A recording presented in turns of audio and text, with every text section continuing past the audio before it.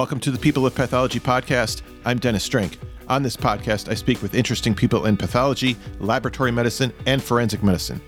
Back when I started the show, I had just read the book, The Queen of All Poisons, and I remember thinking, wouldn't it be great if someday I could get Dr. Magnani on the show? Well, guess what? Today, my guest is Dr. Barbara Jean Magnani. We're going to talk all about her career as a writer, or her fourth career, as she calls it. We'll spend a little time talking about her three other careers, and then give you a little sneak peek of the new book she has coming out early next year. Then after the show, stay tuned for a trailer from my interview with Michael Schubert. But right now, here's Dr. Barbara Jean Magnani. I'd like to start a little bit about your career, and we're just kind of gloss over it a little bit because there's a lot here, but I just picked out a couple of things. So you're currently the professor of anatomic and clinical pathology and director of toxicology at Tufts University School of Medicine. Yeah, and part of your work is as a toxicology consultant. So I'm curious about the consulting part. Like, how does that work? How do these consultations come to you? Okay, I'm going to give you a little background on that because I think that part is interesting. Okay. My interest in toxicology consultation really started back in about 1990 when I became associated with what was then the Massachusetts Poison Control Systems. And I would meet weekly with the poison control and we would review cases. And I learned so much from these amazing medical toxicologists. And what they got from me was a laboratory person. So, they understood then how lab testing works. Okay. And after that, when I was at the MGH, I would round sometimes on patients that had toxicology issues. And this was kind of unusual at that time. This would have been in the late 1990s. Okay. And seeing pathologists on the floor at that time was very startling sometimes to the clinical staff. So what happened is over a period of time, I developed a series of templates, if you will, and also information about laboratory testing. And when I got to Tufts, I ended up giving a lot of grand rounds or just talks to different groups like OBGYN or the emergency department or medicine, and teaching them a little bit about toxicology. And the next thing I knew, people were calling me, emailing me, and asking me if I could do a consultation on their patient. Oh, so this kind of developed sort of organically, like it wasn't an official position. No, where there's both a niche and a need is a good place to start. Nobody was providing toxicology at any of the places I had worked in terms of consultation. So this seems so natural for me. The way it works now is that clinicians will email us with the information, patient's name, what their question is, what the problem is. And then I read the medical record. We do the testing. We actually select what tests are the follow-up tests. They leave that to us. The clinicians leave that to us. Okay. And then when all the results come back, I can put it all together and synthesize, what's going on with the patient. And by the way, I've trained a fabulous fellow over the years who is now a staff member, a faculty member, and he's doing a lot of this work now, and he's terrific. So it's definitely something that the clinicians really recognized as a need. Okay. And I know you also, for a while, you were chair of pathology, the pathologist in chief. Was that at Tufts also? Yes. I had been before that chief at BMC, Boston Medical Center, and then I moved to Tufts. Okay. And I started there as also chief and then became chair and pathologist in chief. That's right. Okay. Yeah. Okay. And what was that experience like? Was that like, did you enjoy doing that? It's a lot of administrative work. I do enjoy that. I like working with people. Uh-huh. And that's one of the interesting things, if I can relate it back to the question you asked me about the toxicology consults. I think, again, what was surprising to most people was that a pathologist, didn't shy away from seeing patients or meeting with the team in the MICU or the PICU or on the medical floors. And I even saw patients in the outpatient clinic. And so part of this getting to know people as my staff, my faculty as chair was really great. And I think my objective as chair was really to bring pathology, to the forefront, let people understand what pathologists do. Sure. That's important because, a pathologist that actually sees patients is pretty rare. I think that's a lot of the reason why we're, as a field, we're kind of forgotten about a lot of times.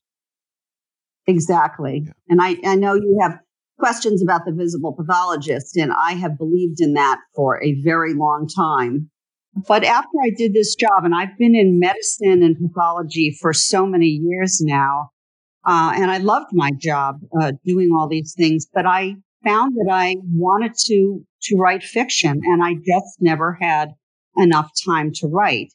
And that's not counting the book chapters I've done or scientific papers. So I made the decision at the end of December in 2017 that I was going to step down. And I told my administration that I wanted to step down as chair so that I could embark on a career writing fiction. I'll have to tell you, I don't think anyone believed me. I think everybody didn't think I was serious at the time, but I was. And I said, well, I'll give you a year to find my replacement. And it actually took them a year and a half to find someone. And during that time, I wrote and published The Queen of All Poisons, juggling between the two jobs. I wanted to go kind of back in time a little bit here. Now, you initially studied biology, and then you earned a master's degree in marine environmental science. And from what I read about you, it was during this time that you became interested in toxins. So how did that happen? I had the very good fortune as a graduate student to work with a brilliant scientist who was one of the founders of something called the Environmental Defense Fund. And they led both the scientific, the legal, and strategic campaign to have DDT, which was a pesticide, banned because of what it did to the environment. And that, as you know, came to light from Rachel Carson's book. She was a marine biologist, and she wrote a book, Silent Spring, in 1962. Yeah. And this talked a little bit about how the thinning of the eggshells, right, resulted in a demise, if you will, of the songbird. So hence Silent Spring. Anyway, this professor that I worked with was one of these, as I said, a pesticide researcher and understood what was going on. And so my thesis worked also on organopesticides, chloridane and heptachlor. And I looked at how it affected algal systems and really got a good understanding of how certain toxins can affect the environment. So I think that's where this initially stemmed from. I know the book that you mentioned, Silent Spring, and Rachel Carson, a lot of her work sort of influenced the creation of the Environmental Protection Agency. Is that right? Yeah, I'm not exactly sure how that started, but as I say, the Environmental Defense Fund, which has since changed its name, really looked at fighting and creating this awareness of what pesticides did to the environment and how they affected us as people. And that research continues today in terms of looking at the association for pesticides and certain cancers. Oh, sure. That's right. Okay. And now back at this time, were you already interested in writing, or was that something that came later? That's sort of a little bit of a funny story, if I can roll back a little bit. Okay. When I was in high school, I was very much interested in both science and creative writing. And I did a fair bit of creative writing as a high school student. And when it came time to pick a major for college, my guidance counselor said, you really should just do English. That's where young women go. They don't go into science. And besides, you're not smart enough to go into science. Oh, wow. Yeah. So I said, okay. So I actually started college my first year as an English major. I loved it. It was great. But I also was taking science courses. And at the end of the first year, I said, this is crazy. I like science and I'm going to just stick with it. So I made up the extra courses I missed during the first year and then went on to get my degree in biology, as you said. But if you look back a little bit, I think of myself as my writing career now, what you're talking about is really being like a fourth career. Because my first career when I graduated college was really teaching. And I did go into teaching. I taught high school and I also taught college. Oh, okay. And then after I worked through my master's degree and when I was working on my PhD, after that, I really worked as a scientist. So I consider being a scientist my second career. And then I went to medical school after that. Okay. And being a pathologist was my third career. And now tying it all together, science, writing, I'm hopefully going to be successful at writing fiction. Right. Okay. So it wasn't like you intended to go to medical school all along. That kind of came to you later? Yeah, I never intended to go to medical school. It was never something I wanted to do. I think when I was a graduate student, I had to do the first year of medical school. So sitting alongside me were medical students and I was taking all the same courses. And I thought, I guess I could do this. So so after I finished my PhD, I went back and went to medical school. Okay.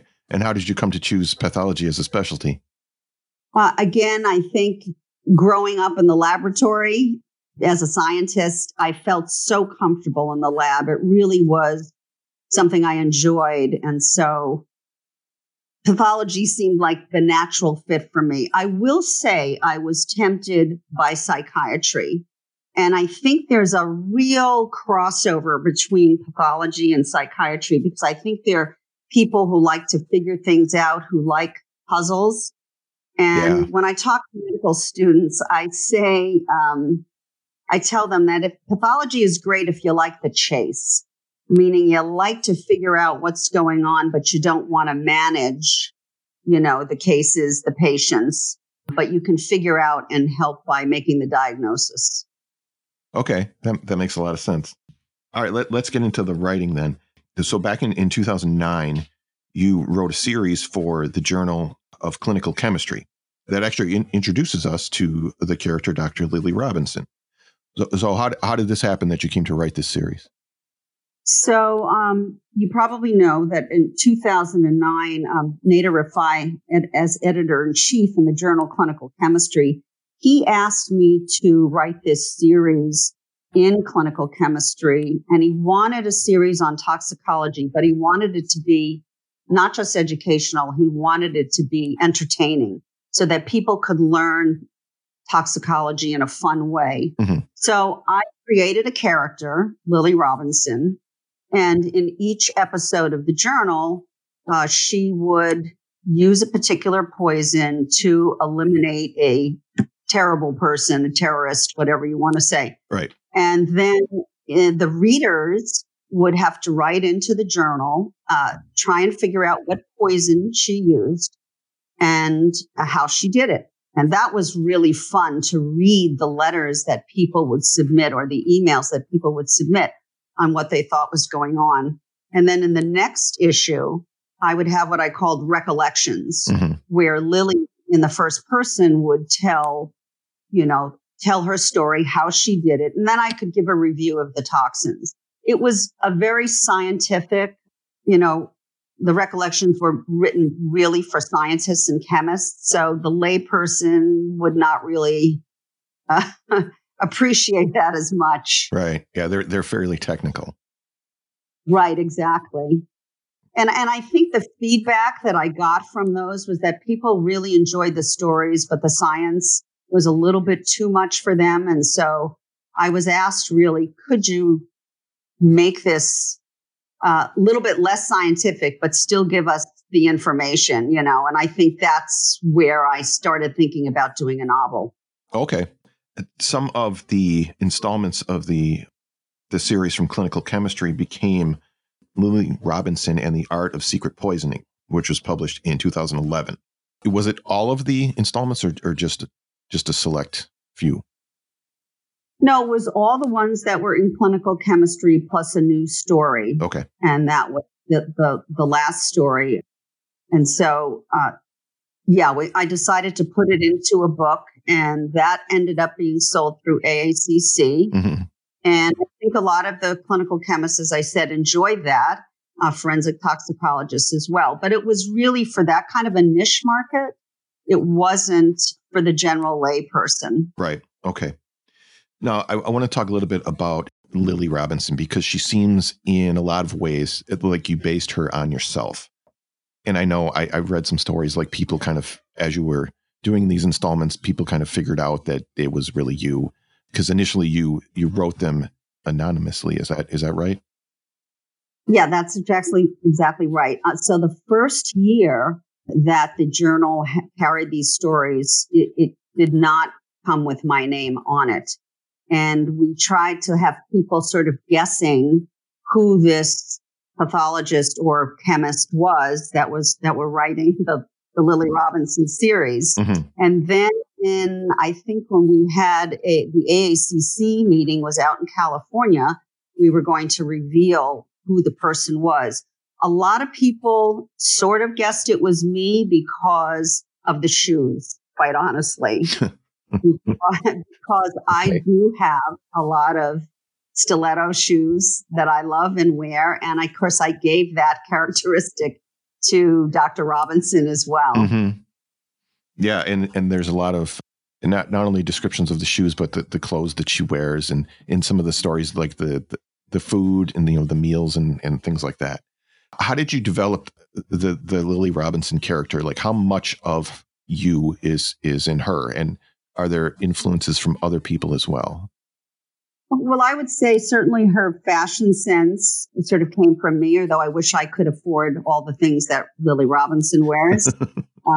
I don't have the ability to do that. But I would say that the important things were that her viewing pathology, again, she's a visible pathologist. She sees patients. She does toxicology consultation. I mean, all of that is really taken, based on things that I do. Obviously, there's a part of her that is not me, and that's the fantasy part of the medical thriller part. Okay.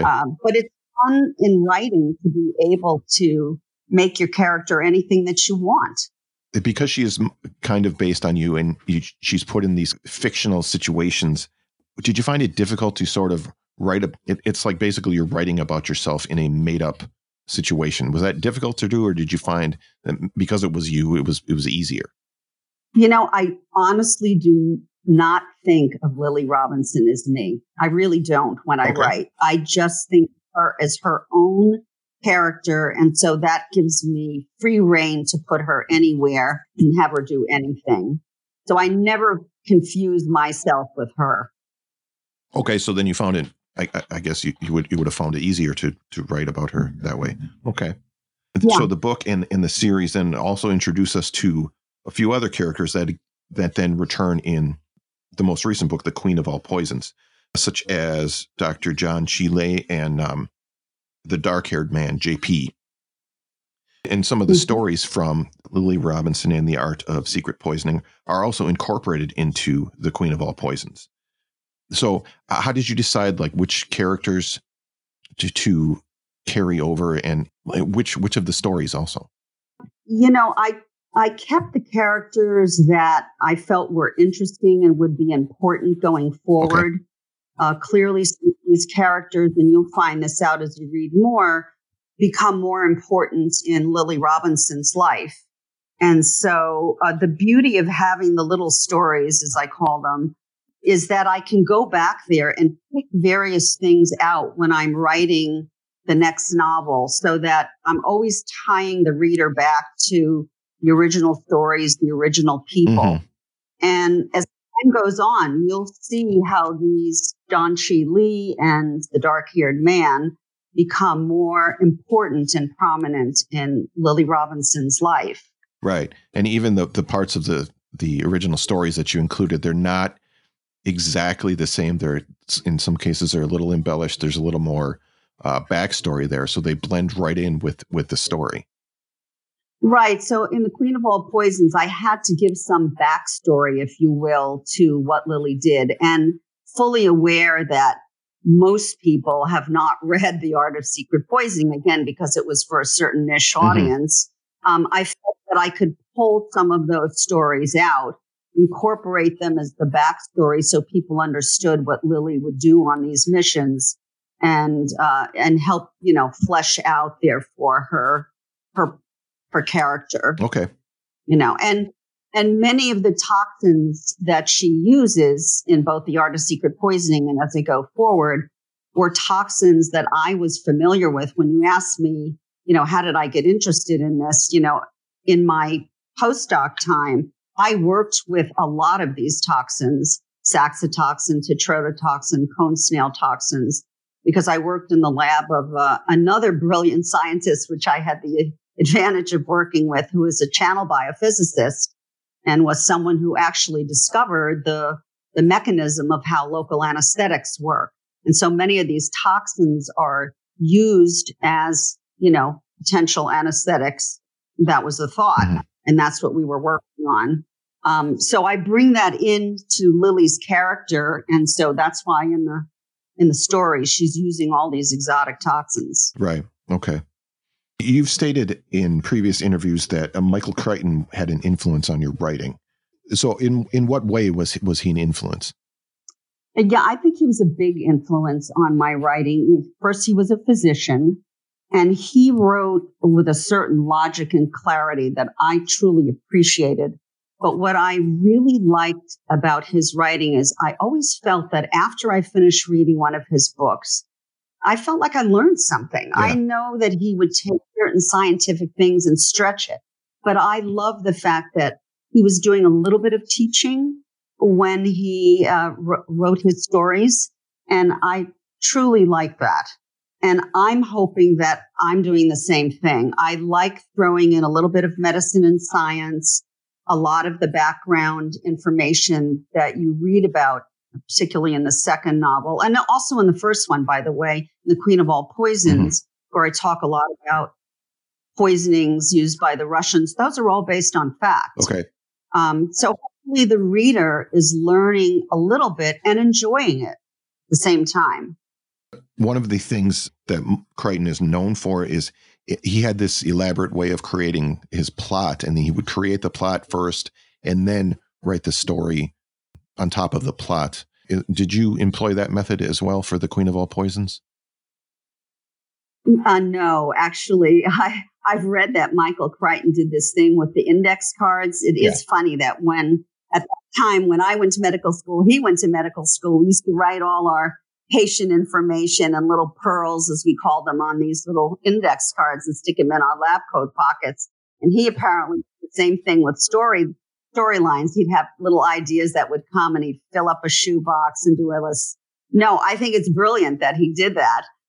I'm what they call an organic writer. And basically, I have an idea of where I want to go. I kind of write out the story points and think about what I want to happen. But what ends up happening with me is, even though I have an idea where I'm going, I inevitably get off the track. And I'm just as surprised as the reader sometimes what's happening in the story or what's happening with a character. So you get to a twist point and you go, oh, I didn't see that coming. And I get to that same twist point and I go, wow, I didn't see that coming either. I have heard that from other writers. Like they say that you're not actually writing the story. You're just you're transcribing it, really. Like it comes to you and you're like you said, you're reading it just as we are as you're going along. Right. They sort of call that organic writing. So, I don't know if it's the best way to do it, but I start out with a little outline, but I inevitably detour here and there as things happen with my characters, like it would in real life. You mentioned a little bit ago how you are hoping that the readers can learn something from The Queen of All Poisons. And you do have those things. You have like real pathology situations and jargon. I mean, there's one scene, the EMT comes into the grossing room actually, and is talking to the pathologist in there, which, by the way, your fictional pathologist should really hire a PA. Just saying. But there's things like that, and a lot of like the jargon and things like that. It comes from you put it as part of the dialogue between two or more of the characters, such as Dr. Robinson talking to Dr. Becker, or she's talking to Dr. Lee. Was this like intentional that you wanted to do it this way? Yes, very much so. And again, that's a little trick I learned from Michael Crichton. He does that as well. Sure. And not just between two doctors, let's say, but also between someone who's sort of a non-science person and Lily Robinson. So I could write a whole passage of just explaining the medical stuff that's going on. And the non-science reader would sort of, their eyes would glaze over like, oh, can we get past this passage? But if you write it in a certain way where Lily Robinson is explaining something and there's this back and forth so that the reader can understand when you're talking about eosinophilic cells on the slide or in the tissue, and the other one says, yes, I see that pink stain there. It puts it down for the reader, and it makes it so that it's more understandable. And actually, I've turned a little bit of this technique into a fun thing, I think, anyway. I enjoyed it in the next book, where it's almost becoming a comical signature characteristic of Lily Robinson, where when she's with her non-science colleagues, they get after her to stop with these science lectures and just tell them in English what's going on. Come on, Doc, give it to us, Uh-huh. Oh, that's funny. I'm looking forward to that. We mentioned Michael Crichton a couple of times. What is your favorite Michael Crichton novel? Gee, I love Jurassic Park. Sure. When I read that, this is pre the movie. I just thought it was so brilliant. But I've read everything that he's done, and that's what I said. One of the things that's great about him is that he could research out any different topic and put together a book. It wasn't just, so formulaic, like some other writers that I've read who are physicians. Yeah, I just thought he was just so brilliant. Mm-hmm. Yeah, he definitely, stuck with science and medicine in a lot of ways, but it was pretty varied, the topics that he covered. Right. Yeah. Okay. There's one particular scene in The Queen of All Poisons that I want to talk about because I think it's really important, and that's the career fair scene. So what it is, Dr. Robinson goes and speaks. She's on a panel of women professionals, and they all go to speak at a career fair at an all-girls high school. And like you've mentioned earlier, you're a big proponent of pathologists being more visible. And obviously that's something you do in your own work. Why was it important to show Dr. Robinson doing the same type of thing? I think that scene introduces to the reader a little bit about what pathologists do. And again, through all the books that I'm writing, I try to explain and show what pathologists do in the real world. So I think, as you said, they should be more visible.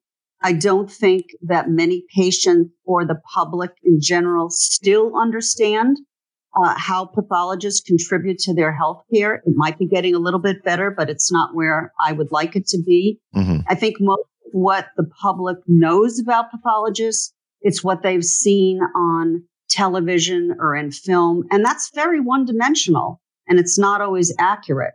So in that scene, Lily sort of talks a little bit about all the things that pathologists can do. And,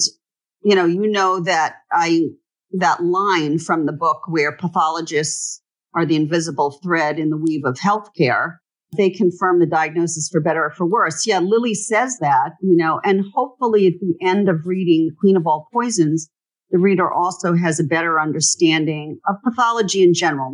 You have to separate out, obviously, Lily's covert life, but we're just talking about in general. And even in the next book, I talk about pathology in the same way.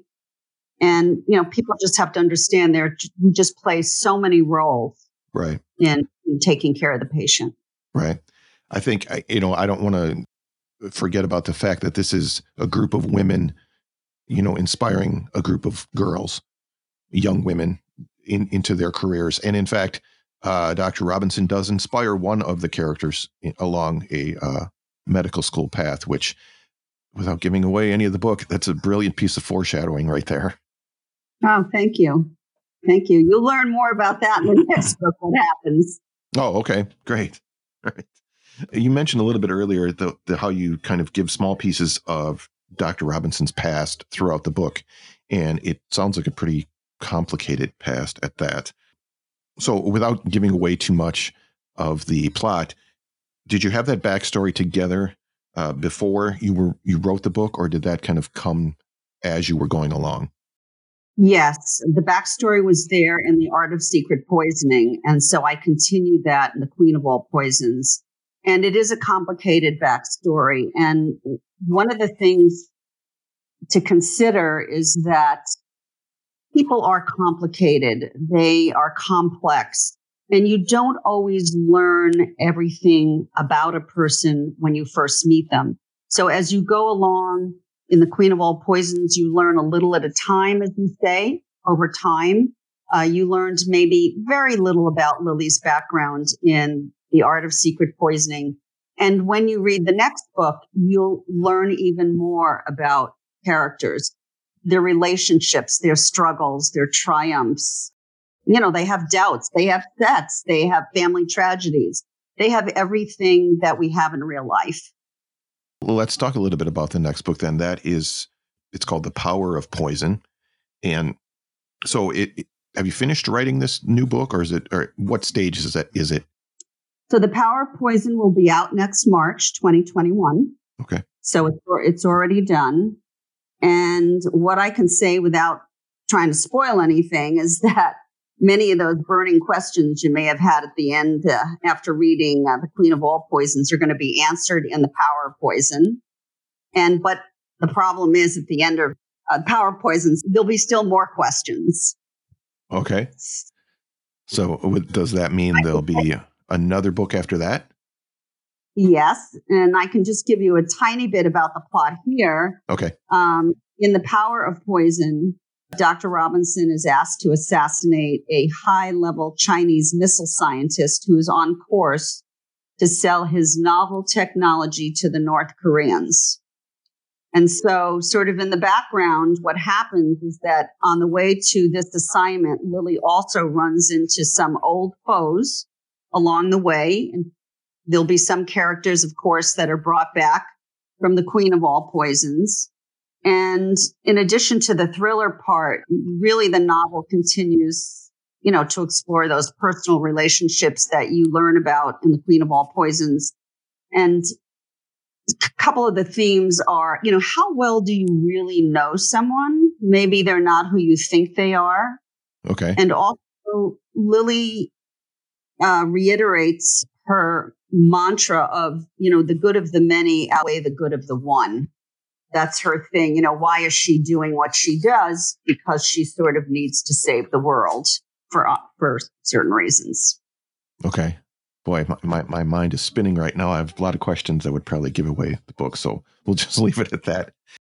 One other thing I wanted to just touch on a little bit. The last, I guess it's not really a chapter, but the last part of the book you've got, it's a list of Lily's poisons. And that reminded me quite a bit of some of the stories that became The Art of Secret Poisoning. Is that kind of how that went? You sort of list them and then explain what they are and what they do and things like that. Right. So what I did is I took some of the information from the recollections in The Art of Secret Poisoning. And if you recall, again, what we said, that was written more for scientists. And I tried to put it in a more layperson-friendly jargon, if you will, at the end of the book. So for those people who were interested in learning a little bit more about some of the poisons, they could go there. And then I had a little section for the scientist in you, which was a little bit more technical. Yeah, I definitely recommend everybody go and read the Queen of All Poisons. It's a great book. I really enjoyed it. And I'll put a link in the show notes if anybody wants to pick it up. And definitely, if you do, write a review with that. The audiobook for The Queen of All Poisons will be coming out next year at some time. I don't know exactly the date. It will kind of coincide, excitingly enough, with The Power of Poison, okay, which will be coming out in March. Okay, that's great timing. So The Queen of All Poisons then came out in 2019, and that is, the publisher is? Encircle Publications. Okay. Yes. So it'll be out from Encircle Publications. Okay. Great organization to work with. Dr. Magnani, thank you so much for being here today. This has been great. Can I read you one little thing? Oh, yeah, absolutely. One little section from The Power of Poison. It's actually one or a few little sentences. Just to give you light, it says, "And here I am at the intersection of obligation and conscience. One night to pretend otherwise. This night I'm someone else. Someone whose life path was so straight that the future was always there in plain sight. I look out the window and see the moon full in the sky, round and bright, with a ribbon of dark clouds rippled across its face like the mask of the Lone Ranger." From The Power of Poison.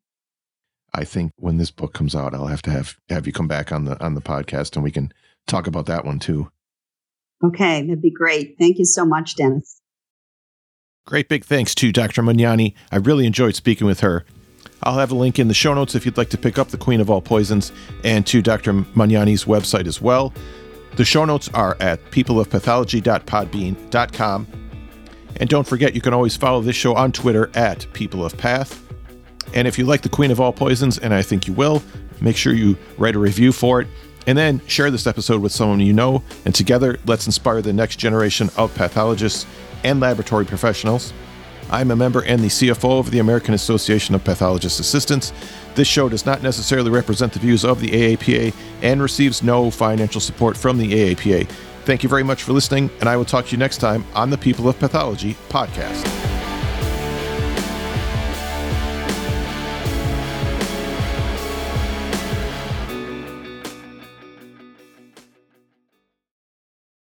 And now here's a trailer from my interview with Michael Schubert.